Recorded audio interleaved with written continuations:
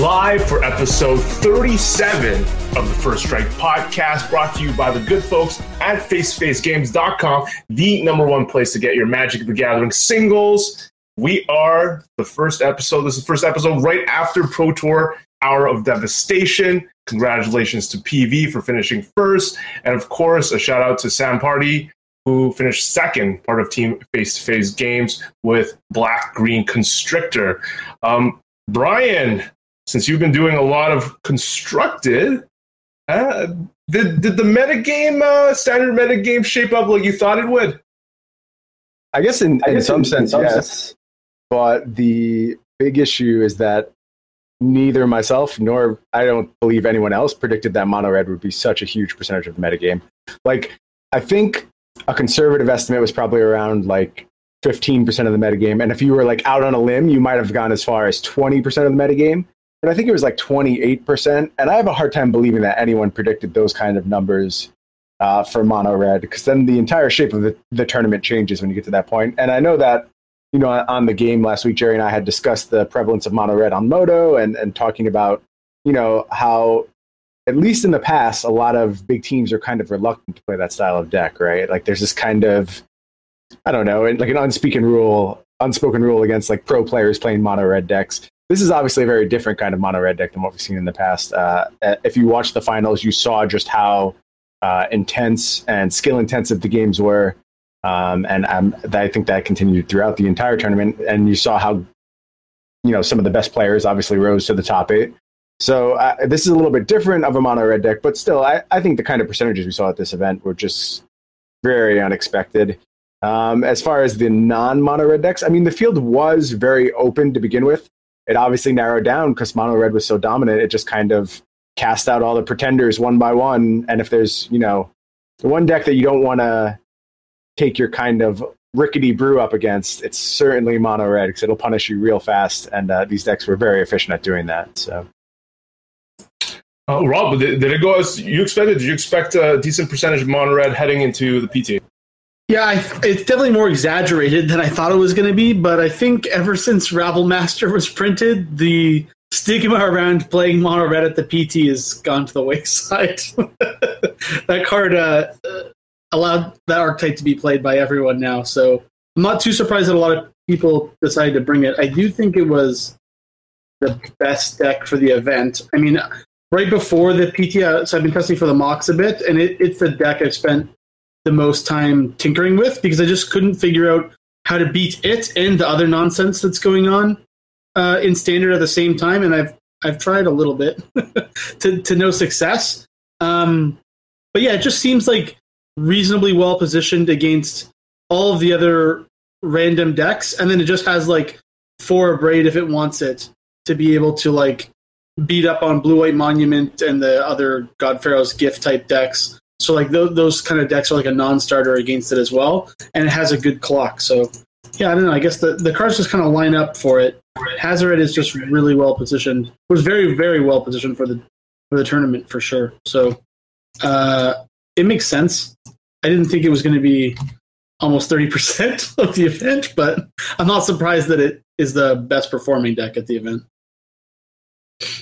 I don't know if like Owen was trolling when he said that when he tweeted, but he tweeted, has anyone noticed that if someone casts Hazoret, they win immediately? It took me 5 games to crack that Da Vinci Code and put 4 in my deck. So, but that card, just watching the coverage, I thought it performed an amazing job for the people that were piloting it. Brian, was there much difference between the different red decks at the top, or just like a few cards different? Yeah, I think there were, like on their face, they have the same core. So if you didn't really dive into it too deeply, they would seem like they were super similar. But there were little tweaks, little differences. Land counts were all over the place. I think they ranged from Sam at 21 to PV at 24. 24 was correct. I'm pretty comfortable saying that. I think you just like need more lands in this archetype because it doesn't play like old mono red. Like it's so different. You have so much to do with your mana. You have, Ramunap Ruins activations and Hazoret activations, and you're buying back your Kenras for 6 mana, and it's very difficult to get flooded with the deck. And, there were some other small card choice differences. Like I know Sam's list had Cartouche of Zeal. And I think that the deck that won was the best built deck. I think PV was a little bit further ahead. I think he was probably a little bit better positioned in the mirror. And, it's interesting when things kind of shake out the correct way, I guess you would say. I mean, I don't know. That's a little silly to say. But, I mean, he had Chandra main, which was a huge edge in the mirror matches. He only had 3 copies of Hazoret, but if I play this deck, I would play 4. I agree with Owen 100%. I mean, you only have to watch the games to be like, oh, this is the card that matters more than anything else. I thought if there's one beef I have with PV's list, and I don't even know if it's a beef because I see the merits of both plans, but I really like the look of Soulscar Mage being able to kind of trim down the Hazorets a little bit with its secondary ability where it does damage as -1/-1 counters. I think I would be interested in having that over the Messenger going forward, but it does seem like the Messenger versions did a little bit better on the whole than the Soulscar versions. So I don't know. Maybe I'm just wrong on that. Maybe I'd have to play some more games. I don't think anyone went like the 4 full Soulscar. Oh, that's not true. Yam Wing Chun had the 4 full Soulscar and no messengers. So I don't know. To me, that would be the first place to start because you need play for the mirror. And, I think PV got it in the main deck with Chandra and having 24 lands. I think that really advantaged him in the mirror. And that's why he ultimately won the tournament. Yeah, PV's like half pre-boarded for the mirror. So I think if anyone thought that this deck was going to be good and well represented, it was Team CFB Ice and I guess face-to-face. I mean, when you hear Sigris talk about their deck choices, it seemed like they came to the conclusion that this deck was good and that green-black was okay. And so some people played green-black and a lot of people played mono-red. But his choices are definitely correct if you think there's going to be a lot of mono-red, right? He just like cuts all the sorcery speed garbage and then just like loads up on annoying threats and make sure that he can hit his land drop. So I agree with Brian. I think that his is the best version. And he's also like already at 24 lands, right? A lot of people have that 23rd, 24th land in their board. So he seems like he came prepared, ready to battle. But I think that I kind of disagree with Brian a little bit. So I played Soulscar Mage a bit, and I just don't like the card. I especially don't like it in PV's build. If you're going to go 8 spells main deck and that's it, I'm not a big fan of it because it doesn't have haste, and it's almost always a 1/2 for 1, and its ability isn't super relevant. So I definitely don't get me wrong. Village Messenger is a bad card, but it's better, and it also punishes people for like playing tap land and when you're on the play or something like that, or tap land to tap land when you're on the draw. It gets pretty annoying if you get to flip it right away. It's funny. It could be one of those situations where like you obviously can see the upside of Soulscar Mage. Like it's very clear like the play patterns that it influences. But by including Soulscar Mage in your deck, maybe now you're 2 points of damage behind where you would have been previously, and that actually closes off a whole other range of strategies that you would use to make Hazoret actually irrelevant in the games. So, like, by playing Soulscar, you actually turn on their Hazoret, so now you need an answer, whereas if you just had Messenger, you would have killed them and it doesn't even matter. Right, yeah, and I think that extra, like, maybe 1 to 2 points of damage that Messenger is going to do is relevant when you're playing cards like Ramunap Ruins and a bunch of your creatures can't block. It's pretty easy for the deck to do, like, 15 damage. That's almost a given. It's that last 5 that are sometimes a struggle while your opponent's trying to stabilize. Yeah, I could see that being the case. It's interesting. I would love to hear the opinions because obviously, like the teams that played this deck went much further down this rabbit hole than I have because I've spent most of my time on other archetypes. And don't get me wrong, if I was qualified for this Pro Tour, I would have played a ton of games with Mono Red to totally understand it. But it's interesting. It would be interesting to hear their perspective that if they knew the meta was 30% Mono Red, would they have played Soulscar Mage in that case? Could be the answer is no. I don't know. But it's interesting how it lines up with Hazoret, which was unquestionably the key card in the matchup. Yeah, for sure. I really like Pia as well. I think that was sick tech. That'll probably be a mainstay going forward. Rob, heading into the finals, did you expect green-black to be a dog, a favorite, a coin flip? When you watched Sam Pardee go through the deck tech, he mentioned a lot of key choices that he made for his deck were because he was aware, his team was aware that Mono Red was going to be a presence, hence the two Kalidas in the main, Walking Ballista being well positioned a lot against all the X1s in the Mono Red. How did you think that matchup was going to play out? So I'm surprised that given he thought that Mono Red was going to be very popular, that he went with like a mini Delirium package that's running Grimflare, because you're not actually like, turning Grimflare on that quickly. So it seems, I feel like Gifted Aetherborn, or like if you think the tournament's going to be a lot of Mono Red, I think there are better 2-drops, like Sylvan Advocate, or just like almost anything is probably better than Grimflare in that spot. But if we just like ignore the fact that Grimflare's in the deck, the rest of the cards are definitely fine. Like I think any game where he goes Constrictor into like unanswered Ballista is like super annoying for Mono Red to come back with that, right? Because you're kind of like almost 3-for-1ing them. Or if it goes like Constrictor into Rishkar into something else silly, like that's also a very good start that they typically can't deal with. But any game that he doesn't open up on Constrictor, I think he's pretty far behind. So I would say that he's not favored, given that he, is in all likelihood had to battle through 3 Mono Red decks to be the champion. It's just like unlikely that your deck is that good that you'll be able to just kind of like get through a 3-match set with a deck that just punishes any misstep you make. I was surprised he made it to the finals, to be honest, but he definitely played pretty tight, and his list is not garbage, so seems okay. Brian, where do you see Black Green being positioned versus Mono Red moving forward? Yeah, I think it's possible to build it in a way that's advantaged. I mean, he's playing Grimflare because you can't just build entirely around Mono Red, right? Like he has a day one to get through. So if he just slanted his entire deck towards Mono Red, he would have a very difficult time, and he's certainly making concessions in other places. But I think going forward, I like the idea of Advocate. That sounds pretty good to me, which is a card that I haven't been high on for a while, but 3 toughness is really good against the red deck. So I like the sound of Advocate right now. I could certainly see playing that over Grimflare. But yeah, on the whole, I mean, it's like Green-Black isn't an archetype I have a lot of love for. I think it's very draw dependent. It's not something I like to play, but Sam has played the deck for actual months now, and I do think that it is a slight favorite against Mono Red, but the thing about Mono Red is it's hard to be more than a slight favorite, because the second you have one too many tapped lands, or you, God forbid, you miss a land drop, you just lost the game anyway, whether your deck is favored against them or not. So it's hard for any deck to really move to like, they're not pushing 60%. Maybe like Mono White Life Game is like 60%. Maybe. I don't even know if I would say that, because like I said, any misstep, anything that goes wrong for your deck, the red deck is going to punish you every time. So I do believe there's definitely some 55% decks out there, and I would say this is like a 53% favorite against Mono Red, maybe. But yeah, certainly not prohibitive, and certainly within the realm of possibility that he loses a match, and he did in the finals. So.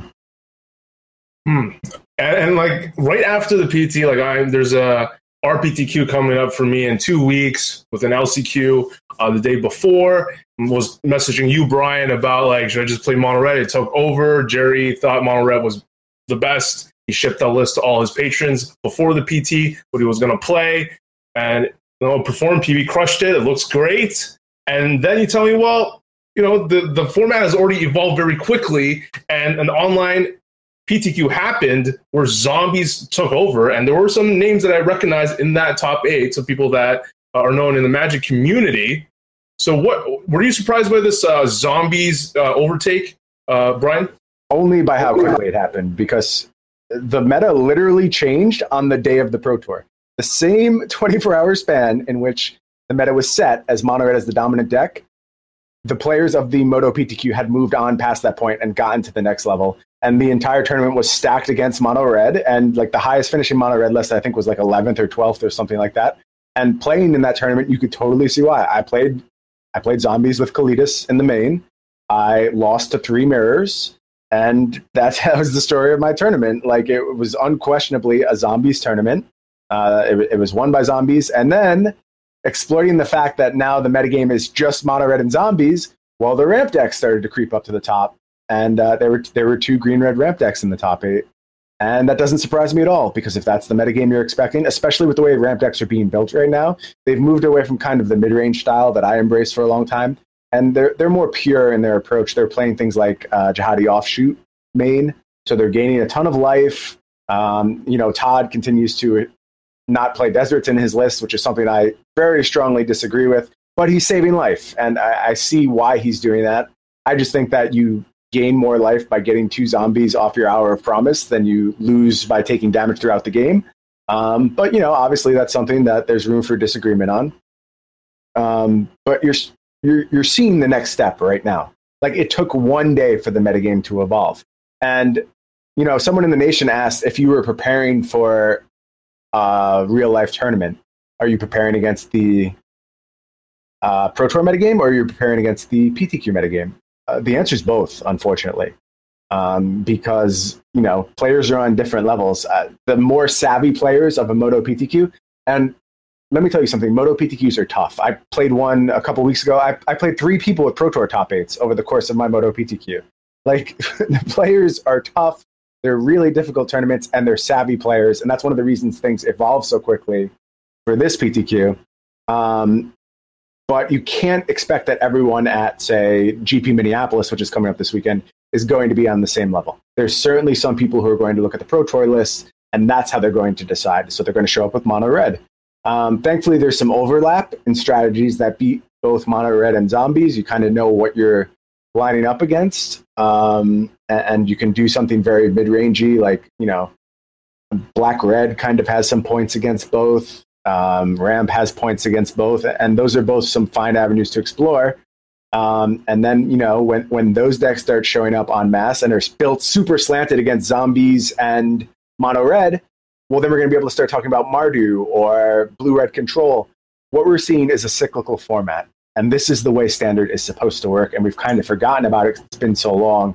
But things are going to cycle through. There's going to be a new best deck every week, and this is why I love Standard. This is the type of Magic I love to play. I love thinking about it, love making the correct decisions. I was happy I made the correct decisions for this PTQ, even if I just lost to mirrors all day. I should have had tech for the mirror. That would have been like the next level. But yeah, it's good to see Magic back in a healthy place again. I think there were some people who were upset about the Pro Tour metagame. I know Finkel had like a negative tweet that he put out where he's like, just every standard's been terrible. I thought that was a little weird. I don't think like the standard is terrible. I think there was a bunch of teams that made a very good conclusion for this Pro Tour and showed up with the same deck because the data merited it. But going forward, knowing that that's the case, there's certainly ways for us to adapt, and I think you will see adaptation. And Mono Red will always be there. It's not going away. You always have to think of it from this point forward. It's a proven deck, and it's a great deck list, and it's a special kind of Mono Red. But there is room for the format to evolve past that. Yeah, it's just... Finkel's comment was like, every Standard format for the last few years has been worse than the previous iteration or something to that effect. He's mostly right, but I just don't feel that way this one time. Like, otherwise, I've agreed. It's not correct now. It's been correct for the last 12 months, but this Standard is good. I was surprised that like all these teamer value decks were like nowhere to be found, essentially. They just like had not figured it out, I guess. But I wonder like if World of Virtuoso just seems so good against Mono Red. So I don't know if maybe it has a place to come back a little bit as well. Maybe like very reminiscent of just like Teamer Energy or something like that. But I guess one small note on this PTQ, someone literally just ran back Sam Party's list and went 8-0. So this deck list is probably just quite a bit better than I'm giving it credit for. So it seems just fine. But yeah, man, you can look at these zombie decks. They look just stacked and ready to battle against what Mono Red has to offer. So I'm curious to see how the format evolves again this week for the mocks and where it kind of ends up. I know that Edgar and I have been testing Black Red, and we're kind of like discussing it, and we both came to the same conclusion. It's like, I think Black Red has the tools to beat up on Green Black, Mono Black, and Mono Red, which is like a reasonable place to be, because I think a lot of people will be on those 3 decks going into the mocks, right?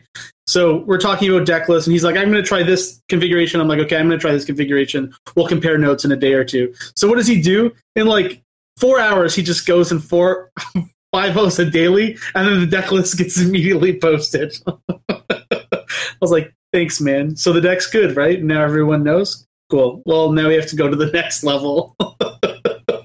But yeah, I agree. I think Black-Red is well positioned, and that's likely going to cause another shift. Like you said, Ramp and Ulamog is very good against decks that are just packed with a few efficient creatures that are good against creature decks and a bunch of removal. So it'll be nice. It'll be nice to have a rotating standard. Maybe we won't be bitching at WotC all summer long. We'll see. We'll try. Black-Red is interesting, too, for the fact that it can kind of do, depending on how you build it, it can be favored against whatever you want it to be favored against. It has a lot of tools. Yeah, it can be favored against everything. Like, you have to build it exactly correctly for the metagame you face that week. But I do think there are configurations of Black-Red that can be advantage in whatever matchup you want it to be advantage against. It's very easy to load up on, like, Doomfalls and Transgresses and kind of beat up on the ramp decks. And then it's very easy to load up on Kalidas and Fatal Push and Magma Sprays and beat up on the small creature aggro decks. You just have to think about exactly what build you are going to use. And this is, I know I had talked with people in the nation about, they were talking about sideboarding and how can they improve on sideboarding. This deck is a perfect candidate for doing the elephant build and building out your ideal deck list against each of these theoretical decks, and then finding some way within your 75 to get in the pieces. If you don't know elephanting, you can Google it. I know Zvi wrote a few articles about it in the past, so Google like Zvi Moshwitz and elephant build, and you'll see exactly what it is. But it basically involves building a lot of different theoretical 60-card lists for against the entire field, and then seeing what cards are present across your 60-card lists. And then making that your 75 in some configuration, or as close as you can get to that point, your 75 in some configuration. And the Black-Red deck is actually a perfect candidate for that. So, man, Brian, you talked about how this is both of you talked about how it's constantly evolving, and I think we're getting people from not only the nation but myself that have a tournament like 2 weeks down the road. So, Brian, how would you suggest we prepare for that? Do we just like jam some games and then decide based on results from Minneapolis where people might be heading? Yeah, you need to be up to the minute. Dude, everything happens so quickly now. And I had talked about this previously. I had been tested before the first PTQ. I had been testing Ramp nonstop. I had exactly where I wanted. I'm like, I beat absolutely everything in the metagame. And then I stopped playing, I didn't play the Thursday and Friday before the Saturday PTQ. In that time, Mono Red became the most popular deck on Moto. I didn't face it one time before that point, but that was like the day it broke out, and then it was absolutely everywhere. So 2 days, the entire metagame evolved, and my deck was outdated for that tournament.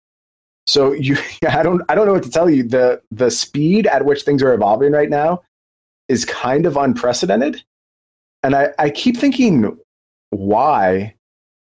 Maybe it's the lack of deck lists. Like, this is not something that I've been on board with. But the pace of this format and its evolution seems incredibly fast to me. And maybe it's just that I'm a little bit more plugged in right now than I have been over the past, year or so. Or maybe it's just that the format's much better than it's been over the past year or so, and there is a lot more room for evolution. But even if I go back to other healthy formats, I don't remember things moving this quickly. Like, it just seems like we're moving to the next level almost on a day-to-day basis. So my advice, if you have a big tournament coming up, stay plugged in. Don't miss anything. Don't miss a day of Moto results. And you also just need to be in the queues because you're not getting metagame percentages anymore. So the only way you would know that Mono Red was like the dominant force leading up to this Pro Tour is if you were in the queues every day and you were facing it. I mean, I said that I was facing it about 60% of the time for the Pro Tour. I thought it was 60% of my matchups in Moto leagues, which is crazy. But that's a very good indicator that, like, okay, everyone is checking out the stack and is into it for the most part. So you just have to be there and in the queues. That's my advice. Keep playing Magic, play more Magic. I think there's less data than there's ever been before, and it's demanding more play experience on our part. And it's a very new situation, and we're still just kind of coming to grasp with it right now. Do you think that the metagames may be evolving quickly, like irrespective of how much data is or isn't present? It's just like the linearity of the decks is very high. So if you want to target once a deck has a target on it, it's like not too complicated to figure out where to go to beat it, or how to modify your deck to next level where that deck is. Because you have like hyper synergy zombies, hyper synergy red. The green-black decks are typically hyper synergy around Constrictor. And then you have like Ramp, which is also a very synergy-based deck. And then if you want to include Temur Energy, that's also a very synergy-based deck. And then you've got like White-Blue Monument, which is, has some key pieces, but it's just like whether or not Abrade is good or not, right? Like, so if those decks are good, Abrade's like really good, and Abrade's already just fine. So I feel like Abrade just being a 4 everywhere kind of pushes both of those blue-white decks like right out of the format, including anything that would want to run Spell Queller. So I feel like there's nothing that's so overly oppressive that you can't figure out where to go next, which was a problem in previous iterations of Standard, where it's like, I don't really... Like, I remember testing for New Jersey, I was playing Mardu in a field of essentially just Mardu and 4-color Saheeli, and I was like, I don't know how I can change anything to improve my matchup in any match. The mirror or 4-color. It's just like, I feel like we're at steady state, right? I don't think that's true for this format. I think that the targets are easier to hit, maybe. I think that's a good observation. I think everything's been so mid-rangey for so long that it's weird that we're pushing to other sides of the spectrum, and we have like kind of like faux combo. Like, I think what passes for combo nowadays is kind of like Monument and God Pharaoh's Gift type decks. Like, that's as close as we're going to get to combo in this kind of modern era. And then Ben in the chat makes a really good point too. Like, people just want to play the Standard. That's a huge difference too. Like, when every standard format was miserable and no one was incentivized to work on it just because like the actual process of playing Standard was fairly abysmal. Yeah, there's going to be less innovation. People aren't as into doing their thing. And I mean, look, the first 4 weeks I spent with this format was the most fun I've had with Magic in a long time. It was just really good. There were a billion decks. Everything was really interesting. And that made me want to play more. And yeah, even I iterated more. I changed my ramp list on a daily basis and was evolving things and making new sideboard plans. And, so it's easy to see how much more quickly my own deck list evolved. So it makes sense that everyone else was going through the same process as well, just because they were playing Standard and enjoying it, which is something that's been absent for a long time. I was so shocked to see John's comments, because I don't think he's an overly negative person either. Like, he certainly has his share of like, jaded old pro who's been around forever, but I don't think he tends to fall on the complainy side of things all that often. Did they play Pummeler? Did he play Pummeler? He played Mono Red. Oh, he played Mono Red. That's probably why he wasn't happy with the format. It's like, I guess so. This format's so stupid. The best choice for me was Mono Red. And it must be miserable. In fairness, he analyzes, like, he only plays the Pro Tour, right? So like, that's what matters to him about a format. He's not thinking about where it's going to. I mean, he may play another GP or two, but on the whole, he's not thinking about where the format goes from week to week. And I think it will change from week to week, and I think things will be good here. So. Yeah, I agree. So I think, KYT, you said that someone asked about what to play, or you're interested in knowing what to play in the next 2 weeks. So it looks like Mono Red was good for the PT, and now decks with Kalitas are good against Mono Red. We've already gone through that iteration. So the next iteration is what decks are good against Kalitas decks. So I feel like there's a control deck that's going to emerge over this weekend in the mocks, which is hopefully going to be Black-Red, piloted by myself or Edgar. and then you have to figure out what is good against decks with Kalitas, Mono Red, and control decks, which is probably Ramp. So if you're playing in a tournament after the mocks this weekend, I would probably play some version of Ramp. I feel like it'll be well enough positioned. And then once Ramp is good, we're back to the aggro plan again. Oh, I'm excited if I get to play Hour of Promise, because that's the card I was most excited about prior to the set's release, and then it being the playmat for GP, and just a sweet card, and seeing Todd top 8 with it is pretty interesting. So lots of thoughts, and hoping Rob takes down the tournament, the mocks this weekend. Moving on to still on the Pro Tour. Lots of discussion. It's just a fun. When I first thought about this show, First Strike, obviously it was modeled after First Take, a sports show that really always debates who's the go in any sport. And with PV's latest finish with another win, PT win, and his 12th PT top 8, it really puts him in the discussion of how far does he have to go to be the best player of all time, or if he's there already. Lots of opinions on Twitter from different people. Even Rizzo says now there's just like one tier, I believe, that is just PV, Kai, and Finkel are in their own tier, and Nassif is on the second tier at this point. I think I read that. I'll double check once I pass it to Brian. But Brian, where do you put PV? I think everyone on this cast had PV basically third already. So after this win, where does this place him? Yeah, still third. But I like the idea that he's now in that same tier. Like the greats are John, Kai, and PV. I think that's a reasonable place to go with this. I believe he will pass Kai at some point. I mean, Kai's dedication to the game just isn't there right now. But he's still a ways away from that. Like, does Kai have 8 or 9 wins? He has a preposterous number of wins. And that's not top 8, that's wins. Which just dwarfs everyone else on the planet.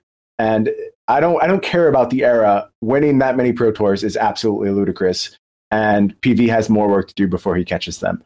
But it's starting to look like, whereas a few years ago, people would have said nobody will ever catch Kai and John. It was a different era, and no one can ever be that good again. I think that now it's starting to look more like an inevitability that PV eventually eclipses Kai in that discussion. I'm not there yet, but I see it coming. And then as far as being just the best all time, that depends what John wants to do, right? Because he still plays at such an insane level. It's totally plausible that, you know, he'll win 3 or 4 more Pro Tours very easily in the next 10 years. That doesn't seem like a stretch to me at all. So I think it's too early to tell if he ultimately ends up the greatest of all time. Maybe he just goes on an insane streak right now and wins the next 2 or 3 Pro Tours, and then it's like unquestionably he's the greatest of all time. That seems a little implausible, but you never know what's going to happen. And certainly, all I'm willing to say after this is that the tiers have changed. I really like that definition and that analysis of the situation. And unquestionably, there's the 3 greatest of all time, not just the 2 greatest of all time now. And PV is in that list. Right. According to my quick Google search, Kai has 7 wins, but 10 top 8s and 7 GP wins, along with 15 GP top 8s. Rob, what are your thoughts?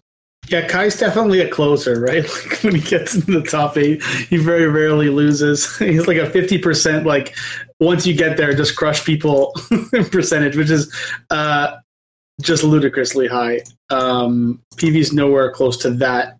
But I think, yeah, he's definitely clearly in the top 3. I think when we started this podcast, we were debating whether or not PV was truly considered better than Nassif, right? And I think it's abundantly clear, like it's objectively clear now that he's definitely superseded Nassif in his abilities.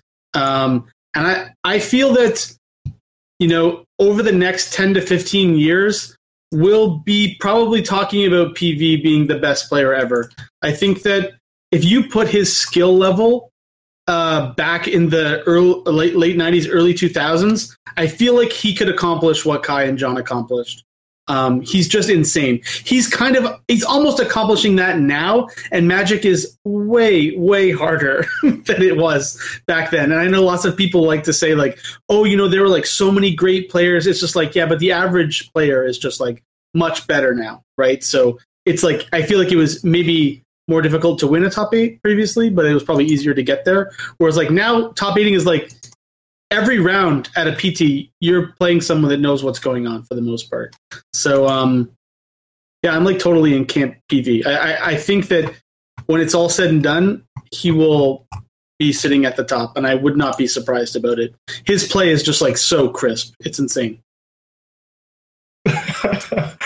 I still remember like visions of him being a boss with fairies, and there's a lot of people that, you know, are using the stats thing and then saying, of course, comparing eras and how there were less players at the GPs, etc. So it makes for a very interesting conversation. Of course, PV's career is not done.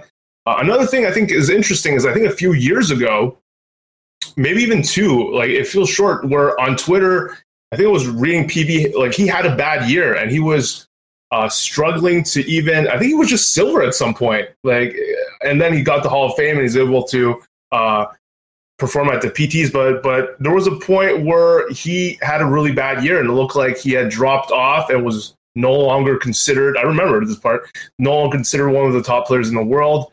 I do think that, I don't know where you guys put people like, Owen or Yuya, people that are universally considered the best active player at different points of the last 5 years, but don't have the resume to even be close to like the GOAT at all, the GOAT list at all at this point.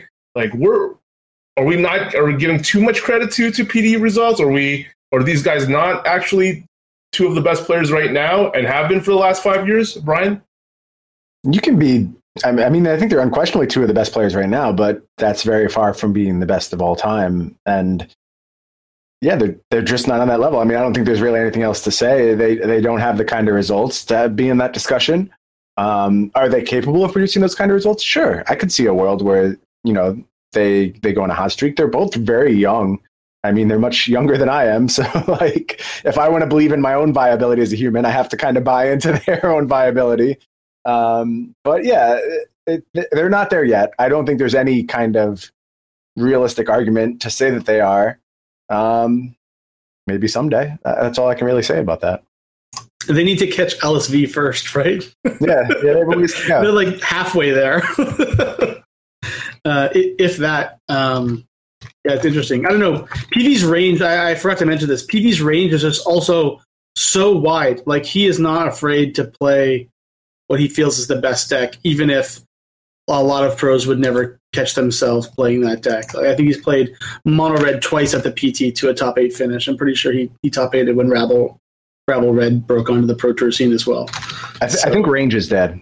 I think that's like an outdated term, whereas people used to have range. I think like modern Magic players don't ascribe to that concept anymore. Like, certainly you'll meet guys. There's so many pros that still have it though. Like, look at what Wafo Tapa brought. Like, he was like, no, I'm playing control. I don't care. I don't care if it's bad. I don't care if everyone thinks it's bad. I don't care if it's objectively bad. I am bringing it. You're right. And he is a relic of an old age. Like, not to say he's not good. He's still a great player, but he's a relic of that time when there were specialists and when people were like, I play control, I play this style. I don't think good Magic players think like that anymore. I mean, look at the people, on, say, Team Genesis or any of them mono red people. No, look at the people on Mutiny who played mono red. Do you think of Jerry and Sam as mono red people? No, absolutely not. But it's like the best deck. Do I think of myself as like aggro player? No, but if the best deck is aggro, I'm going to play it. Like, I don't really care. Like, it just doesn't matter to me anymore. And I think that defeating that kind of presupposition that we all held previously, it was a thing. You were supposed to identify who are you as a player? What is your range? What is your, what is your ideal deck list? Does this matter to some extent? Yes, it does matter.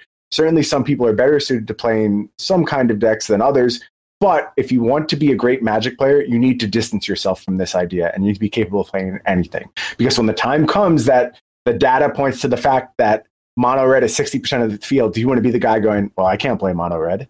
No, you can't be successful like that. There's just no way. That's not any way to proceed as a professional Magic player. Yeah, no, I totally agree that people should have the ability to play whatever is best. And I think good players have developed that. I think you are seeing that on the Pro Tour, that there's much less of the I have to play this style of deck, or even much less of the previously there was a lack of willingness to take on a deck like mono red because you didn't get to assert your intellectual superiority as you were playing the game. So it wasn't, a good enough deck. I think that's mostly gone now. I think probably there's some mid-range players that still hold on to that ideal, or people who are, kind of old school players like Wafo Tapa, you mentioned, he's always going to play control. That's not going to change. He's in the Hall of Fame. What does he care? I mean, it doesn't really matter at this point. But I think that this concept is one that it would benefit burgeoning players to put this idea to rest, to just divorce yourself from the concept of that you're supposed to have a range and a style of deck you play and just become good at Magic. Like, there's this thing this is something, again, that's, I think it's faded to some extent, partially because the format's faded, but partially because people have distanced themselves from the ideas. There's the idea of the legacy specialist, the person who is a legacy mastermind, and they were sick at legacy. And there's this whole like myth that these people were some kind of legacy gods. No, they just played more legacy than everyone else. Good Magic players are able to step in and play legacy, usually better than these legacy specialists were able to.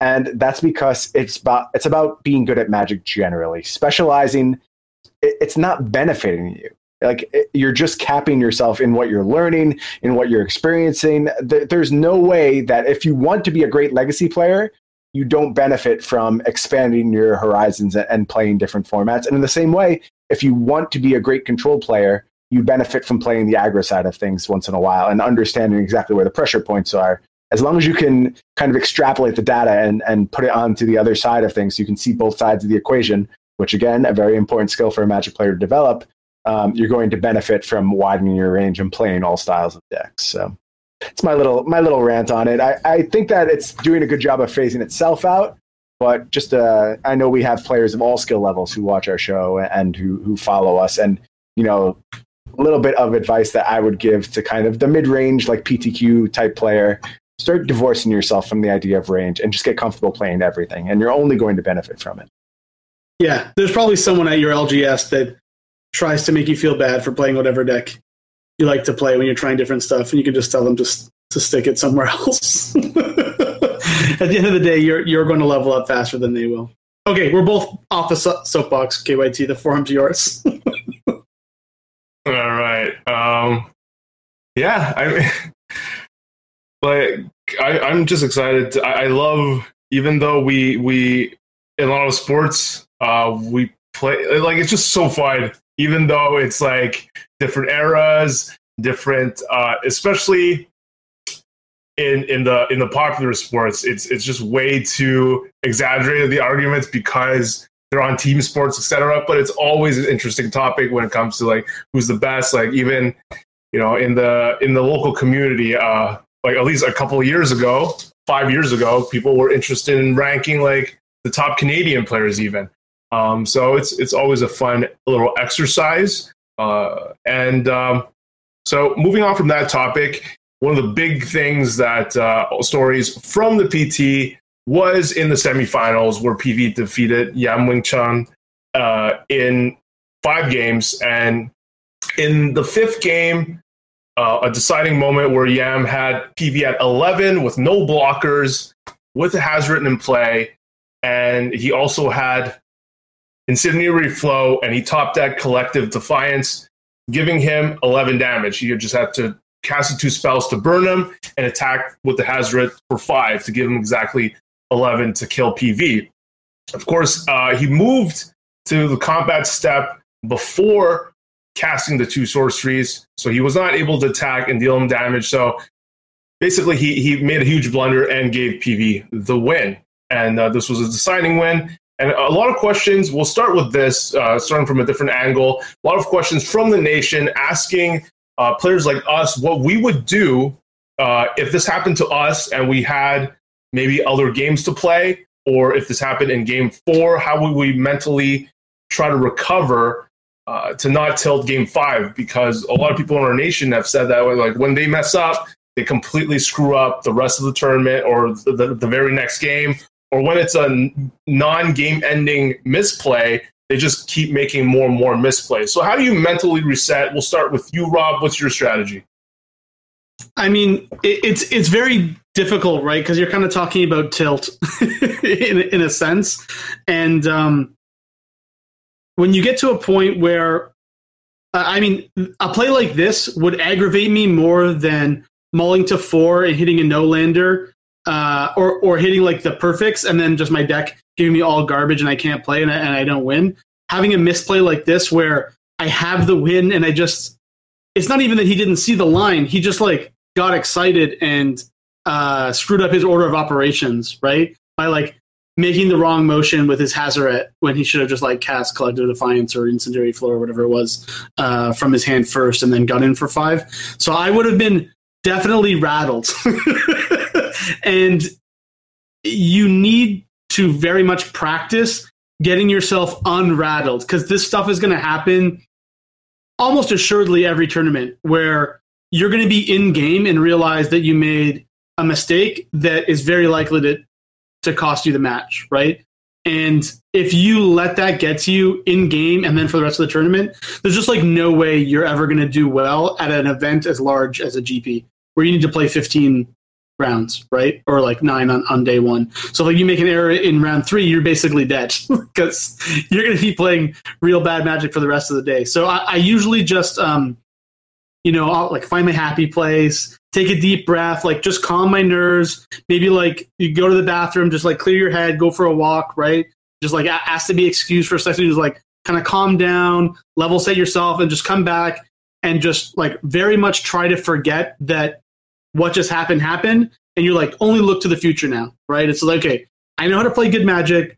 I just need to play good Magic for this, for the next game or two or whatever it is, and then I'll have like X minutes to just like reflect on my bad play, discipline myself for being an idiot, and then being able to move into the next round, with a clear mind.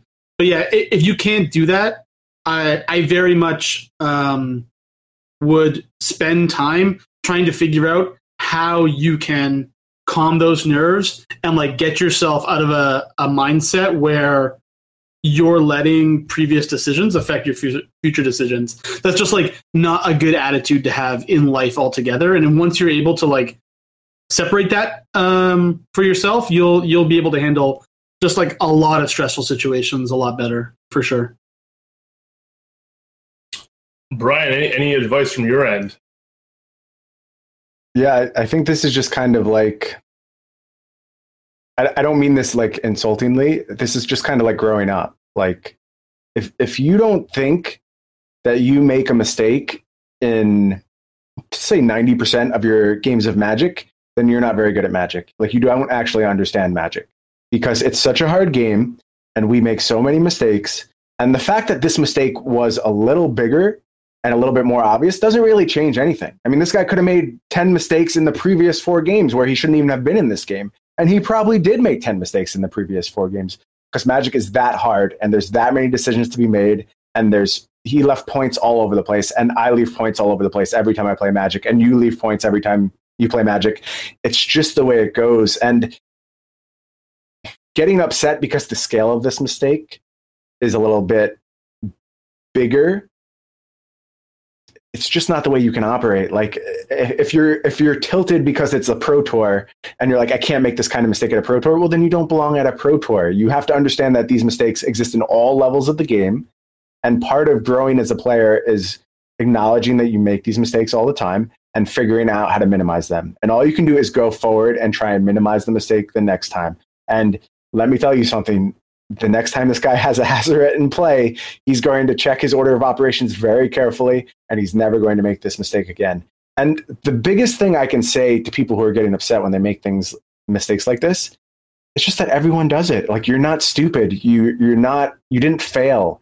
This has happened to every single person. I could list off a litany of boneheaded, obvious mistakes I've made at Pro Tours, GPs, FNMs. I mean, I remember a game against Seth Manfield at Pro Tour Battle for Zendikar. I was playing Temur Battle Rage, Become Immense deck. I had lethal. It was just clear lethal. He was tapped out.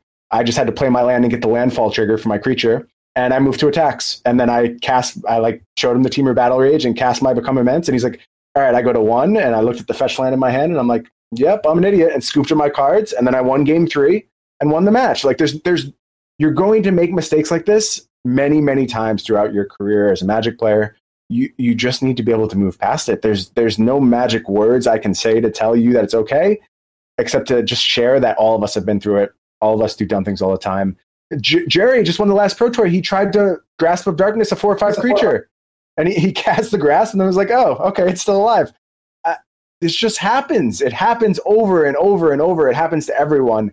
And if you're not able to move beyond that, you're not ready to be a great Magic player. That's the truth. You have to get yourself in a place where you can step past these kind of mistakes and just play the next game of Magic. Because whether you realize it or not, you made just as big a mistake in the game preceding this game and the game preceding that. You've made mistakes every time you've played Magic for the last however many years, and this was just a little bit more obvious one. So in the future, you'll be less likely to make it, and that's what you have to take away from it. I just love that Yang Wing-Chen's Twitter name's actually all walking by.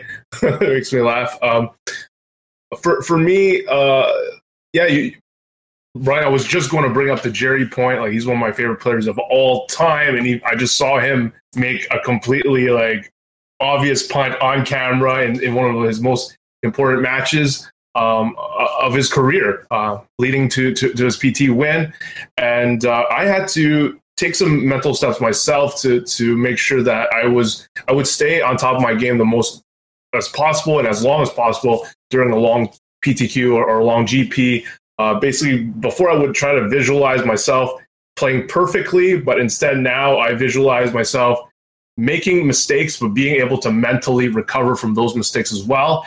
And sometimes when you do feel embarrassed or ashamed of making an obvious game-losing punt, sometimes, like Rob said, you might have to find your happy place. You might have to close your eyes a bit, take a few deep breaths, or just walk around the venue just to mentally reset. You might have to actually physically do something to feel like you mentally reset. But the main point, you're right, Brian. You just have to know that mistakes happen. Even the best players do them, and not to let that hang on yourself for too long, and just try to move on. And for me, just looking at my career, there's just always another tournament around the corner. There's always that GP. When I made mistakes for my PTQ top fours, or I just felt like this was it. This was my closest chance to make the PT, like the old style PTQs. I'm not going to be back here again. And sure enough, less than a year later, I would win 2 of them. And I probably learned a lot from my mistakes then. So I don't think it's ever the end of the world. Of course, here it's different. Top 4, very hard to get back to that stage, but the lessons are still the same. Any last words on this, Rob? No, I think it's just something you got to deal with. It's tough. It's it's definitely tough when you first start out. That's for sure. But you just have to not let it get to you, I guess. You'll get there eventually. And also, don't tilt off on your opponent when you get unlucky. I see lots of people do that, and it's rude, and it's not their fault that you have bad luck. So you shouldn't make them feel bad for beating you. Anyways. If I were to say one more thing, it would just be that you mentioned the fact that it's a pro tour makes it different. That's part of what leads to a troubling attitude, I would say, because it's still just Magic, right? And if you're going to succeed at the pro tour, you have to treat it like a game of Magic. And I promise you, if you've never been in the feature match area and very close to a pro tour top 8, it feels unlike any game of Magic. It's very difficult to get into the mindset that, okay, all I'm doing is just playing Magic. Everything's the same. But it's essential. You have to do it. You can't make this seem special, because the second you fall away from your game, you're just putting an unnecessary burden on yourself. You need to be playing Magic like you've always played Magic before. You shuffle the same. You draw your 7 cards the same. Everything's the same. You've done this a million times, and don't forget that. Don't lose sight of it. That being said, the pressure is immense, and I think he felt the pressure a little bit and the nerves, and it's tough. It was a really heartbreaking thing to see, but I just know that it could have been me 100%. I've made so many bonehead mistakes in my life. It certainly could have been me in the same spot. And I think he's handled it with grace. And I think that the community, the community is really growing about a lot of things. This is something that I think maybe 5 years ago would have been a lot more brutal and a lot more just kind of bashing the guy. And I mean, I didn't see Twitch chat. I'm sure Twitch chat was the cesspool it always is. But if you look at Twitter and, just people in general, everyone seems super supportive. He seems like he's taking it really well. And I'm not sure that 5 years ago it would have been the exact same thing. So that was really nice to see, for sure. Twitch was surprisingly not that bad. Wow. First time for everything, I guess. But I think that it might have been that everyone was so excited that PV might be able to win that they weren't focusing on the fact that he kind of like might have thrown the game away, because it wasn't clear shot that he was going to lose there once he made the misplay. It was just for sure that PV now, instead of having a 0% chance to win, has some non-zero chance. So like it actually did create for some insane magic there, where it was like very tense, because you're like, okay, what's going to happen now? Like, and then PV had to like play his turn in a way that's like maximizes his chance of being able to get his opponent from 8-0 or whatever it was, right? But yeah, I was impressed at the level of maturity of Twitch. Not that it wasn't without its ridiculousness, but it was definitely better than we've seen it in other similar circumstances. And one last note on this is that, of course, on Reddit, that's another cesspool. They had this topic like, what are the worst misplays in PT history? And I completely forgot about this. Like Eduardo Sajalic, who's now living in Montreal, I think he's now Captain Canada. Like he made what, according to the Reddit community, one of the biggest misplays in Pro Tour history when he was against Scapeshift, against Li Shitian, and they had this counter war going on over a Vidalian clique he was trying to resolve. He ended up winning the counter, but then forgot the clique trigger when Li Shitian was actually holding the game-winning Scapeshift in his hand. So that's a huge, and I think that was game 5, so that's a huge misplay. But look, he's moved on. He crushed it this past year. He's Captain Canada for the year. It's when a lot of us, including myself, expected Hayne to be a huge favorite to repeat as captain, as he has been captain for most of the last couple of years.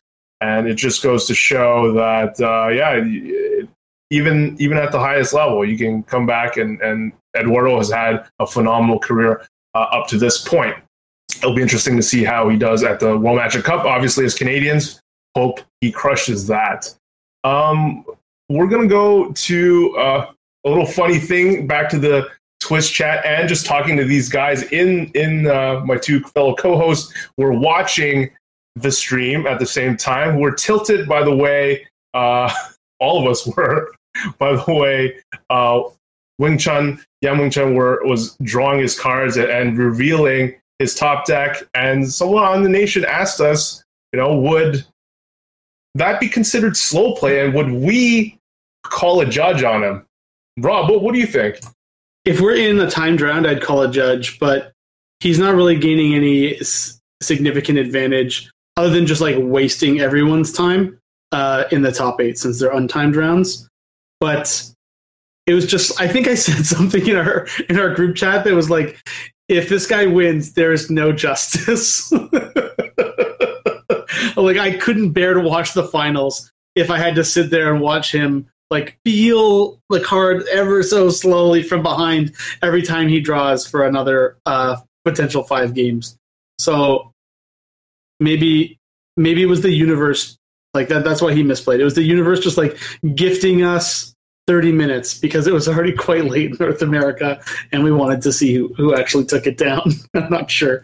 But yeah, it was driving me insane to watch. And if it was in a timed round, I'd absolutely call a judge. I think it's unacceptable. I'm not sure if he does that always or if it was just trolling the viewers at home. I actually wondered if it was like Chinese Asian inspired, just because that's, at least when I grew up watching like Asian gambling movies, they would peel like that a lot, or they play a lot of dominoes in Asia, and they do that a lot. I really wonder if it's really influenced because of that. Brian, what are your thoughts? Would you call a judge? Well, first, I want to say that I was going to say the exact same thing about it being Asian influence, because when I learned to play Pai Gow poker, I was befriended by this elderly Asian woman. This was like so many years ago, but we were like in the high roller section. It was just me and her, and she was like, this is when you could still smoke in casinos. I don't know if you still can, but she's like chain smoking cigarettes, and she barely spoke any English. but she taught me, she go, always pull your cards very slowly. And I would like do the peel back just like he would. And that's how I still play Pygat to this day. Like, she was awesome. We hung out all night. But yeah, that was the first thing I thought of was that lady. Was it slow play? I don't know. I mean, like, if it was a real issue, they probably would have done something. It was very difficult to watch, very tilting to watch. But, I talked about treating a game in the feature match area like any other. If this is how he always plays, good on him for still doing it. Like, you can't change up your flow when you're in the feature match and you're on camera. You have to do things exactly the same. I don't feel like it crossed the threshold to slow play. What time of the day were you watching the match, Brian? I watched it live. Yeah, you didn't think that it was crossing the threshold? He's wasting like an additional 10 to 20 seconds a turn. It was like 3:30 in the morning here. It was not the most optimal way to draw your cards, I will say that. And I was very tired by the end of the night, and I would have liked him to draw quicker. But is it worse than lands in front, you think? Oh, yeah, for sure. I agree. I think it's also worse than lands in front. Yeah, so it should be banned for feature match. Then they should just ban it. So they banned lands in front. So they should also just ban this in the feature match area. Anyways, I'm done. We need good guys and villains. If this is, but like, I don't want like Mark Long back, right? Or Mike Long, excuse me. I don't want him back. Like, that's not the kind of villains I'm looking for. If this guy's going to be the villain for slow rolling his cards, that's a villain I could get behind. Like, if we all just decide to like playfully hate him because he draws so slowly, that's cool. I'm in on that.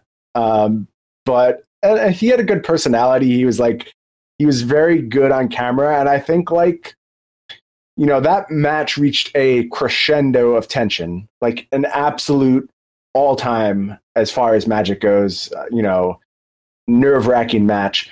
And his behavior probably had a lot to do with that, whether we liked it or not. His deliberate pacing, kind of lulled us all into this point where we were like, we were trying to turn our head sideways and peek under the cards as he pulled them out. It's just like, as much as I hated it, it probably made for good viewing. And I don't think he crossed into slow play because, I mean, you're being watched by like a million judges at that point. If it was, obviously slow play is a very subjective thing. But I think if it had been egregious enough, they would have stepped in, and I don't think it ever crossed that line. It was annoying for sure, but I'm over it. It was a great match. I think it's an all-time match, and he didn't actually ruin it. It may have felt like it at the time, but I love it. Oh man, I can't believe you got the Asian thing too, Brian. Oh, 100%. I knew exactly what you were talking about. Yep. Yeah, growing up, there's a lot of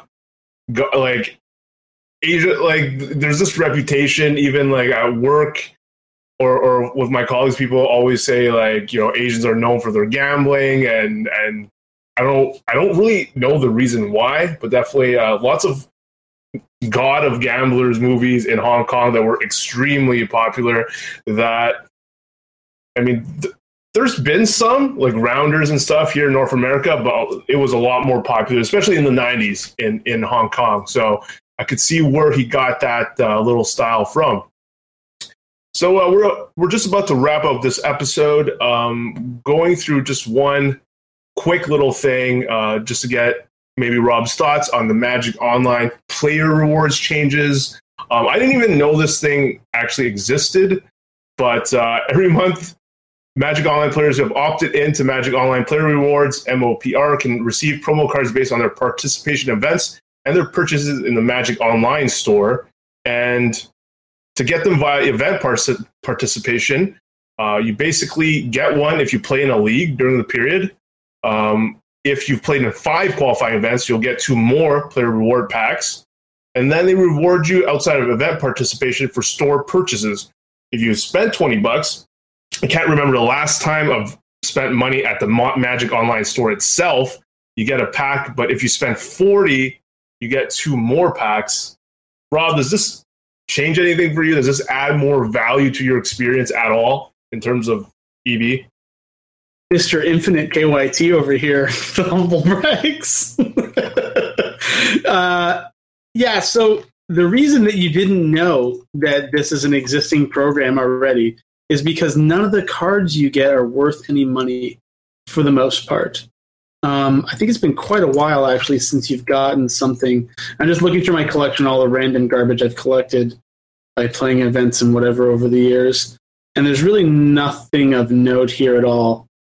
Back in the day when you had Mox qualifier bonus cards or whatever, like each season would come with a legit card, like Lion's Eye, Diamond, Force of Will, Rashad, and Port, something like that.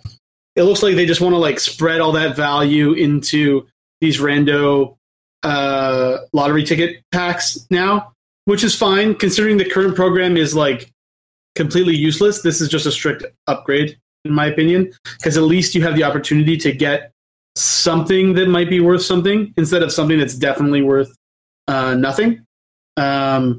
So yeah, it doesn't really like, I'm not going to play more events because of it or less events because of it.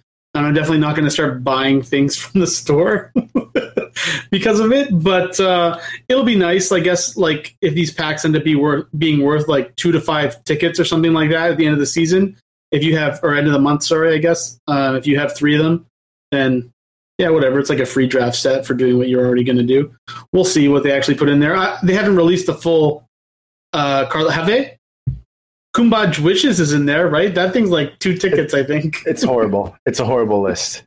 It's yeah. There's no value here. This is a program that neutral. Are we strict neutral? This is a program that has outlived its usefulness. I mean, like if you were to actually get someone and sit them down and be like, "What do you hope to accomplish with this program?"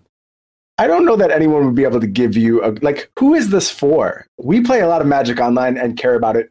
None. It just doesn't affect us whatsoever. Is it for people who have just like casual engagement with the program? Well, I don't think so. Like getting a one-off card really isn't worth that much to people. I don't know. This feels like an outmoded way of giving like daily quests, right? Like this is a relic of Moto being ahead of its time and now behind its time. It's kind of a program that doesn't really work for its intended purpose.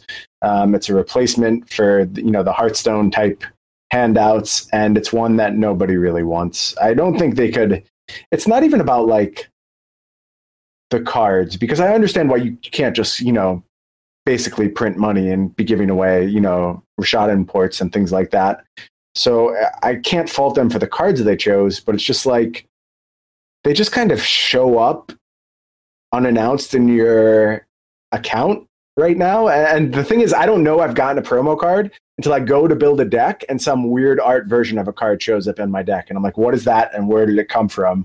It's like, oh, they had that yellow explanation point. That's like, you have the wrong version of this card in your deck. And you're like, I have a version of this card?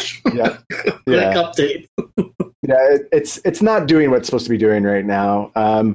I guess this is like a little better because people like gambling and they like the lottery, and I'll be sure to open my packs for this very slowly and just peel the card up and look at it. But I don't think this is really accomplishing anything at this point. And I guess they're just priced into it, because if they took the program away, people would probably be in an uproar, even though nobody cares.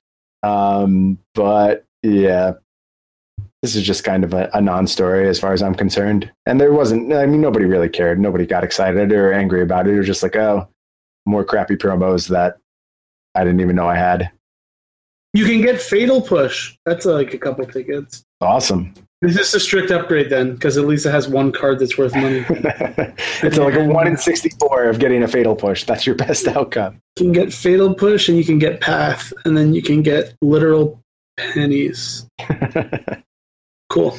There's some weird selection in here. Yes, very weird. I don't know why some of these cards are here.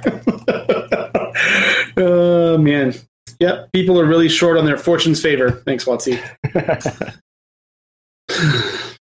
All right, I'll wrap up the show. I just wanted to mention that I was, thanks to chat for correcting the mistake of what Yamling Chen had. I was just reading the Watsy coverage again, where it said he was holding Flow but top deck Defiance, but it was the other way around. In reality, I remember he actually had Defiance and drew to Flow.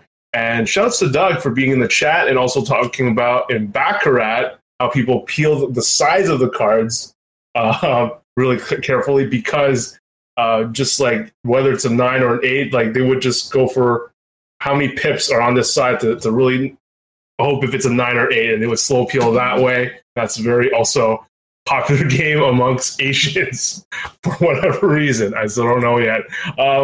Shouts to our First Strike producers, Jonathan Good, Kyle Smirchik, Derek Pite, Adrian Murchison, Isaiah Carrero, as well as there are other ones that largely wish to remain unnamed, but your support means the world to us and all the First Strike Nation, everyone inside there. We're getting more members. We're 60 members strong, and it's kind of insane to me. It's not surprising. I think we have thousands of listeners, and just people are slowly buying in, especially with Brian killing it with either his sideboard standard tech or his draft tech with Robin Vince, like fine-tuning it. But Brian, you're the brain trust for a lot of these things. So shouts to you for that, especially even though you're shaking your head, despite me raining the praise tonight on you. And thank you to all the listeners. If you like this episode, please give a thumbs up. And actually, let us know. Leave in the comments, YouTube comments, what you will be playing this weekend in your next standard tournament. Any last words from you guys?